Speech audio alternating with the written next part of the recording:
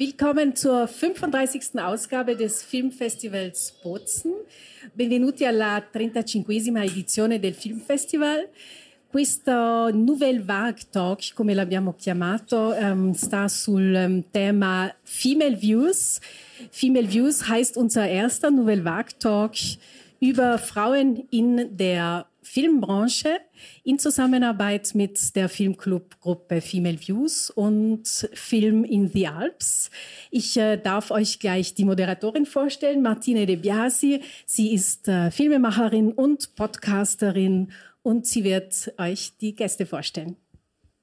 Ja, hallo und herzlich willkommen bei diesem Talk, der mir persönlich natürlich sehr am Herzen liegt, weil es geht eben um Frauen im Film. Bevor ich das wunderbare Panel vorstelle, möchte ich noch ein paar Sachen sagen. Und zwar erstens mal ist diese Zeit, die wir haben, 30 Minuten, viel zu wenig, um über Frauen im Film zu sprechen. Wir hoffen aber trotzdem, einige Impulse setzen zu können. Und ja, und bevor ich eben richtig anfange, möchte ich euch sagen, warum wir hier sprechen müssen. Und zwar geht es folgendermaßen: In Europa werden 20% nur von den gesamten Filmen von Frauen gemacht. Ja? Wenn sich Filmemacherinnen für Förderungen bewerben, dann bekommen sie 40% weniger Förderung als ihre männlichen Kollegen. Das Filmfestival in Berlin, das Filmfestival in Venedig hat bis jetzt, also bis 2018, nur je 4 Regisseurinnen den Preis gegeben als beste Regisseurin. Kann bis jetzt nur eine. Das ist traurig natürlich. Das Filmfestival Bozen hat auch nicht immer die besten Zahlen vorzuweisen. Natürlich sind die Wettbewerbsfilme kuratiert. Das heißt, es werden Filme ausgesucht, die die Gender-Balance natürlich schon widerspiegeln. Aber bei den Bewerbungen für den Slot Local Artists haben sich 14 Filme beworben. Davon waren nur 2 Frauen. 11 von diesen Filmen laufen auf dem Festival unter Local Artists und nur eine von denen ist eine Frau. Und da bin ich auch gleich bei der ersten Frau, die bei uns hier zu Gast ist heute, Stefanie Eichner. Du hast Wie ich bin gedreht, den Kurzfilm. Herzlich willkommen. Danke, ich freue mich, heute hier sein zu dürfen. Dankeschön. Genau, wir haben den Film Bin ich denn? Heißt er, genau, den haben wir gedreht und sind beim Filmfestival heuer mit dabei und ich freue mich sehr drüber. Fantastisch. Die zweite Person, die wir hier sitzen haben, ist Nela Merki. Sie ist die Präsidentin der FAS, der Film Association Südtirol, zusammen mit Georg Zeller. Sie ist auch Editorin, hat unter anderem Lampedusa im Winter, Everyday Rebellion geschnitten, um nur einige zu nennen. Danke, Nela, dass du hier bist. Und die dritte Person, die wir hier haben, ist eine wichtige Person der IDM, weil natürlich die IDM Film Fund and Commission immer am Puls der lokalen Filmbranche steht. Beatrix Dalsas, du bist Teil der Gruppe, die sich um Gender kümmert in der IDM. Danke, dass du hier sein kannst. Danke. Super, und ich bleibe gleich bei dir, Stefanie, als die Jüngste in der Runde. Du hast mit Wie ich bin ja dein Regiedebüt gestartet, sagen wir mal. Und ja, die erste Frage, die ich stellen möchte, ist, wie war denn dein erster Eindruck von der Filmbranche in Südtirol? Genau, also für mich auch der erste Kurzfilm, eben wie du richtig gesagt hast, mit dem Film Bin ich dann, heißt er. Und es war sehr spannend, mal in diese neue Filmwelt auch einzutauchen. Ich komme eher sonst aus der Kreativbranche, also mehr Werbebereich, auch ein bisschen narrativere Sachen wie Branded Content, aber eben mehr aus der Filmbranche, wo es eher um kürzere Formate geht. Aber sehr spannend eben mit dem Schauspielerkollektiv Bienen-I. Das sind eben 5 Schauspielerinnen, die damals zu mir gekommen sind, um mit dieser Idee einen Film zu machen, der auch von Frauen eben gemacht worden ist. Und ich bin sehr stolz, dass wir eben so ein Frauenteam auch zusammenstellen konnten. Wir waren in der Produktion auch fast genau 50% Frauen, 50% Männer. Ich glaube, das war ein recht cooler Zusammenschluss von diesem jungen Team. Und rein von der Förderung und von der Unterstützung von dir, hast du dich da wohlgefühlt? Wie war denn der Werdegang? Also klar, in der Rolle als Frau, als Director also ich dachte mir da auch zu Anfang, okay, ich muss eine gewisse Dominanz irgendwo ausstrahlen. Aber es war sehr schön, auch von meinem Team zu sehen, dass ich in meinem Charakter mich nicht wirklich auch verändern musste. Also ich bin wirklich als Frau akzeptiert worden. Ich durfte auch meine Feinfühligkeit, ich bin nicht eine sehr laute Person, aber ich durfte eben diese Weiblichkeit auch behalten. Und das schätze ich auch sehr, dass das Team mich selbst sein lassen durfte. Und das war sehr schön zu sehen, dass ich da als Frau auch diese Rolle des Directors einnehmen durfte.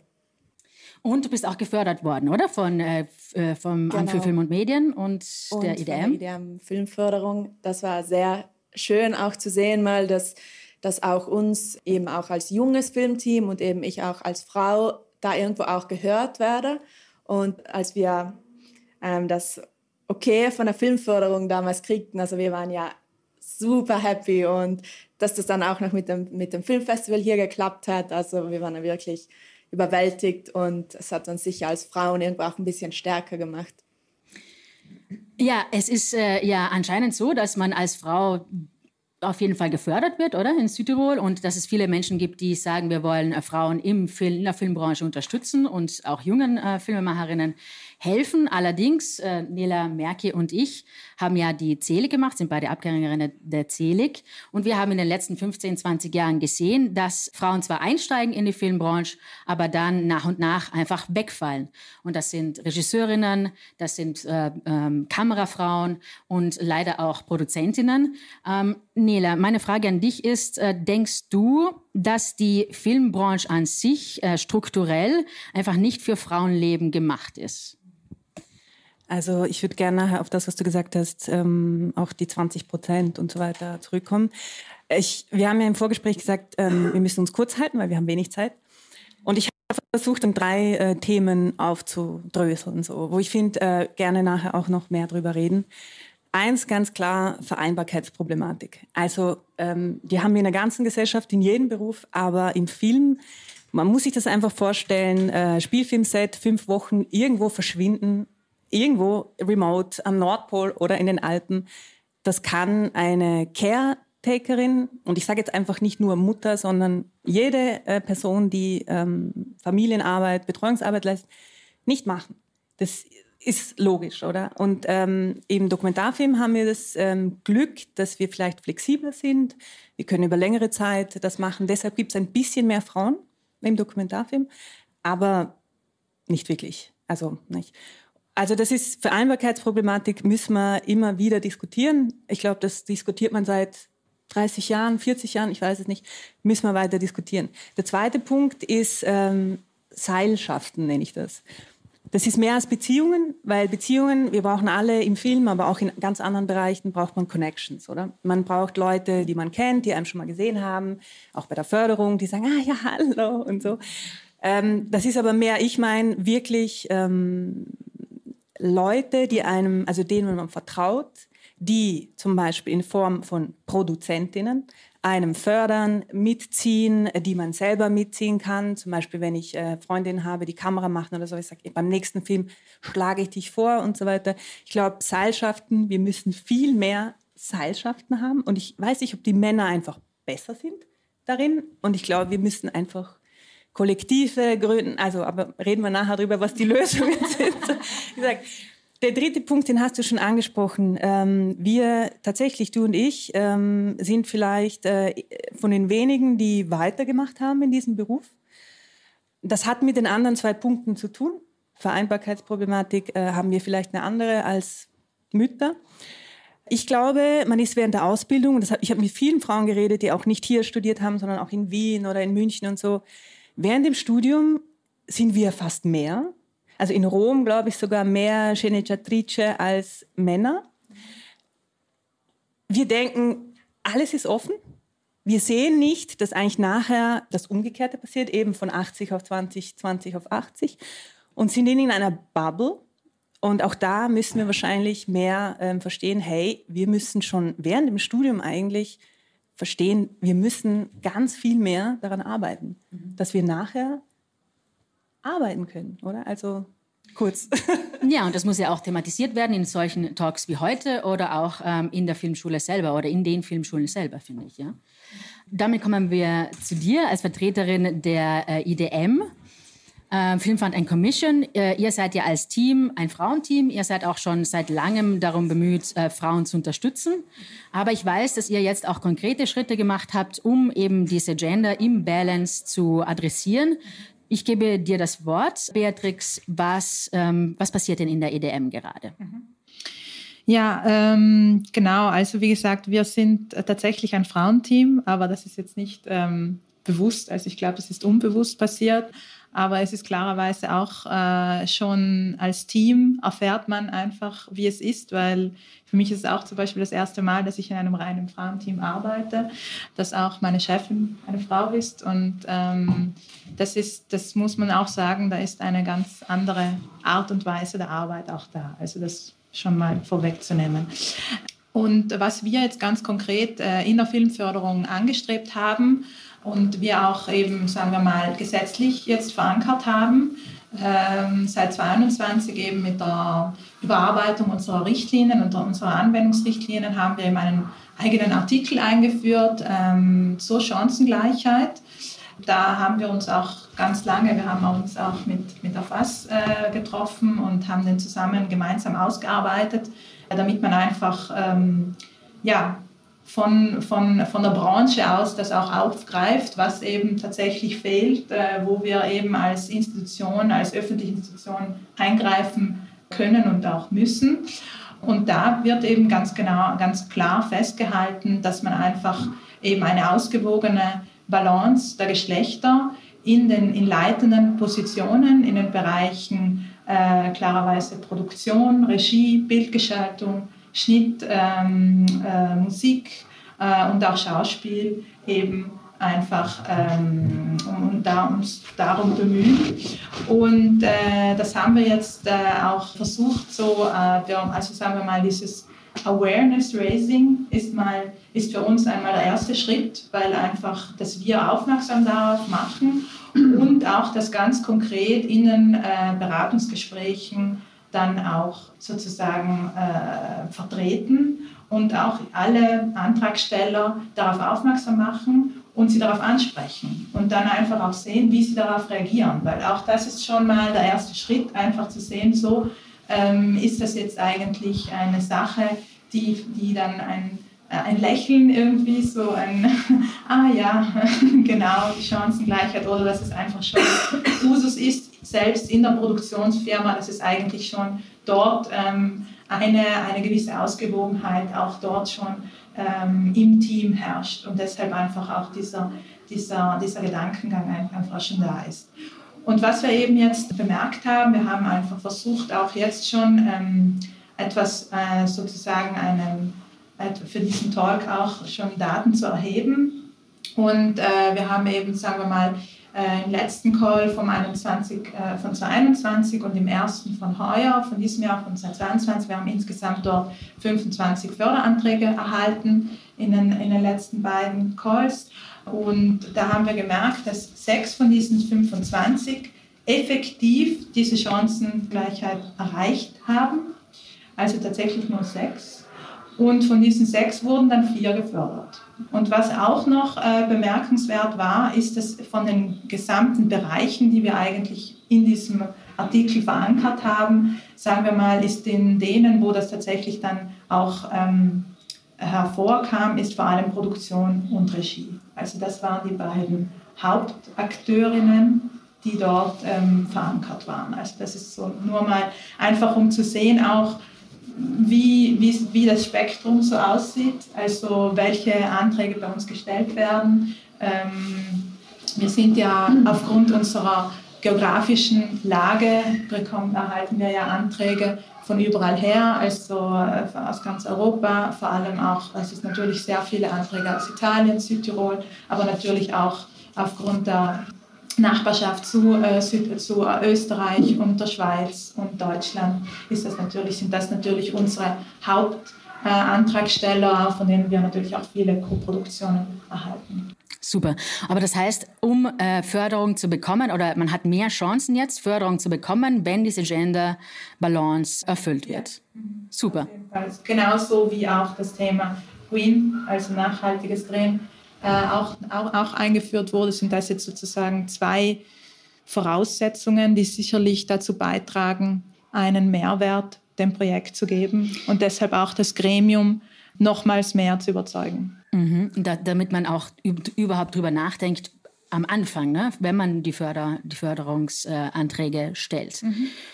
Super, und wir sind jetzt schon relativ, wir haben noch 13 Minuten Zeit, also werden wir jetzt die Lösungen in 13 Minuten hier darlegen, ja? Also die Frage, die ich jetzt stellen möchte, ist von Seiten von dir als Regisseurin, von dir als Präsidentin der FAS, von dir als IDM. Welche sind denn die Sachen, die wir jetzt machen können, damit einerseits mehr Frauen in die Filmbranche kommen, aber dann auch, was können wir tun, damit uns die Frauen erhalten bleiben? Und da würde ich gleich der Nela das Wort geben, wenn ich darf. Oder brauchst du Bedenkzeit? Naja, erhalten eben. Also ich kann zum Beispiel, ich rede gerne in Beispielen, nicht? Also ich bin international tätig, also nicht nur in Südtirol, eigentlich auch in der Schweiz und in Österreich. Und ich habe zum Beispiel meinen letzten Film mit einer Frau gemacht und die hat Himmel und Hölle in Bewegung gesetzt. Die ist Mutter von 2 ganz kleinen Kindern, um einen Monat nach Amerika zum Drehen zu gehen. Und es ist einfach so, ich glaube, Frauen können reüssieren, wenn sie in einer Partnerschaft leben, wo das Gegenüber und die Familie drumherum die Möglichkeiten schafft, das zu tun. Wenn nicht, also die hätte das nicht geschafft, sie hat einen unglaublichen Mann, der die Kinder betreut hat einen Monat lang und eine Mutter und so, und wäre das nicht der Fall, hätte sie das nicht machen können. Also es ist einfach ganz klar, weil wie soll das sonst eine Frau machen, die Care-Arbeit macht? Das heißt, Lösungen, Quote, ja eben, ich meine, es ist immer, ich habe keine Ahnung, ob das, ich sehe nur in meinem Umfeld da, wo Partner ich glaube, es ist eine Generationenfrage, oder? Ich glaube, es gibt mehr Menschen in uns, vielleicht, also ich bin Ende 79 geboren, so ich würde sagen, unsere Generation so 80, so, ne? Wo Partnerschaften vielleicht auch sehr viel flexibler, da steckt einer zurück und der andere darf machen und dann wechselt man.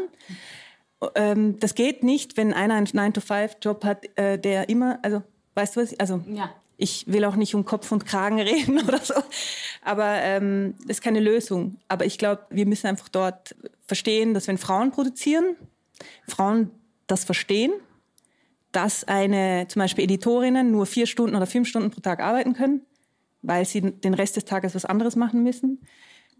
Weil das geht ja normalerweise auch 3-4 Monate, also nicht nur 1 Monat, weil Schnitt dauert länger. Ein Jahr? Ja, ein Jahr. Solange wie der Film halt braucht. Wir machen ja Kunst und nicht. Ja? Genau. Ja, aber ich glaube, als junge Filmemacherin du bist ja auch in einer Gruppe dabei oder einer Firma dabei. Du hast mir gesprochen, dass ihr ein eigenes Konzept habt, wie ihr ich lasse dich reden.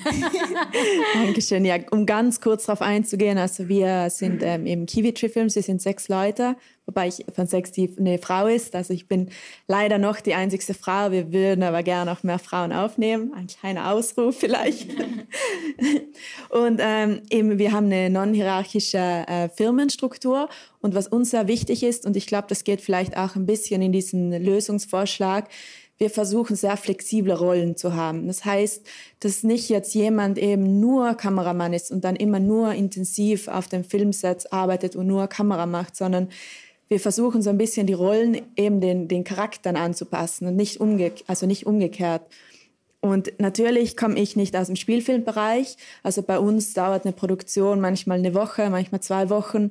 Und ich glaube auch, dass dieser Bereich, wie du schon gemeint hast, das mit dem Dokumentarfilmbereich auch deswegen ein bisschen vielleicht noch ein bisschen frauenfreundlicher irgendwo ist, weil man eben ein bisschen flexibler ist in dem Ganzen. Also ich glaube, dass in unserer Branche eben von den eher kürzeren Formaten sicher deswegen auch die Chance ist, dass mehr Frauen irgendwo hier ihren Platz finden und eben sich so ein bisschen ihre Rolle selbst finden können. Mhm. Genau, damit es nicht so intensive 1, 2, 3 Monate lange Filmproduktionen sind, wo man wirklich einfach zu 100% eingespannt ist, weil das ist sicher schwierig, das dann zu vereinbaren, wenn man mal Familie hat und so weiter. Mhm. Dankeschön. Und ihr macht dann auch Seilschaften und so? Das plant ihr auch, hoffentlich. Ja, das natürlich auf jeden Fall auch. Aber deswegen reden wir ja.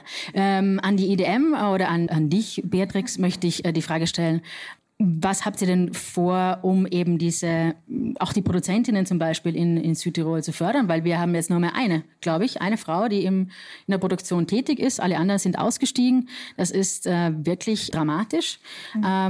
Jetzt weiß ich nicht, ob es spezifisch für Produzentinnen was gibt, aber was ist denn euer Lösungsansatz? Ja, also ich glaube, was wir auf jeden Fall weiterführen, ist, dass wir tatsächlich auch bei Veranstaltungen oder Talks oder Vorträge auch bewusst vermehrt Frauenreferentinnen auf jeden Fall suchen und engagieren wollen, damit wir auch eben diesen eben weiblichen Blick einfach weitergeben wollen, der einfach anders ist. Also also wir wollen jetzt nicht zu sehr auf Frauen, sondern eher auf Inklusion gehen. Also das ist auf jeden Fall ein Schritt, den wir gehen wollen. Also dass es tatsächlich eine inklusive Förderung wird, weil das einfach auch schon ein größeres, weiteres Thema ist. Auf jeden Fall. Und was wir eben auch bei anderen europäischen Förderungen gesehen haben, dass das eigentlich der nächste Schritt ist. Also People of Color und alles, was als Minderheit gelabelt wird, unterstützen, ne? Ja, und eine Sache, die ich noch anmerken will, weil sie gerade nicht gefallen ist, dass auch inhaltlich bei Filmen oft immer noch der Bechdel-Test von vielen Filmen nicht überstanden wird oder bestanden wird.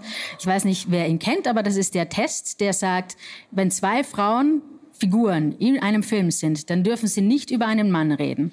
So. Und diesen Test bestehen die wenigsten Filme.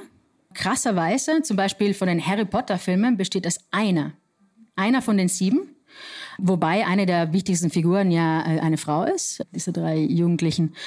Ich finde das dramatisch. Ich finde, wir können auch was tun, oder? Als Zuschauerinnen und Zuschauer, dass wir diese Filme einfach uns auch aussuchen, die den Test bestehen, ja, weil wenn wir alle sagen, ja, passt schon, ich schaue mir den Marvel-Film an, wo, keine Ahnung, natürlich gehen wir den anschauen, ich will jetzt nichts sagen, aber dass wir uns auch die Filme suchen, die wir anschauen wollen und die auch unterstützen.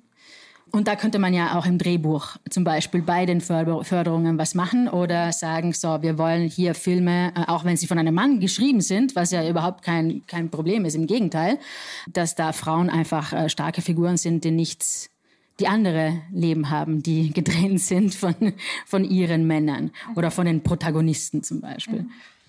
Ja, da darf ich vielleicht kurz einhaken. Also es kommt tatsächlich auch vor, dass wir auch bei Entwicklungsprojekten, sagen wir mal, wenn wir die Möglichkeit haben, eventuell auch weibliche Autorinnen einfach noch vorschlagen oder eventuell einfach das noch vielleicht ansprechen, ob das dann tatsächlich auch beiden Geschlechtern gerecht wird. Also das ist schon so eine Sache, die tatsächlich auch sicherlich bei Racconti ein Thema ist, dass unser Writing Room ist, den wir immer starten und der jetzt eigentlich schon in einer der weiteren Editionen ist. Also haben wir, glaube ich, mittlerweile 10 Editionen schon hinter uns und deshalb ist das auf jeden Fall auch ein Thema dort, das schon angesprochen wird, ja. Ausgezeichnet. Ich glaube, wir sind am Ende dieses sehr langen Talks. Leider können wir dem Publikum das Wort nicht geben. Das wäre das nächste Mal vielleicht anzudenken.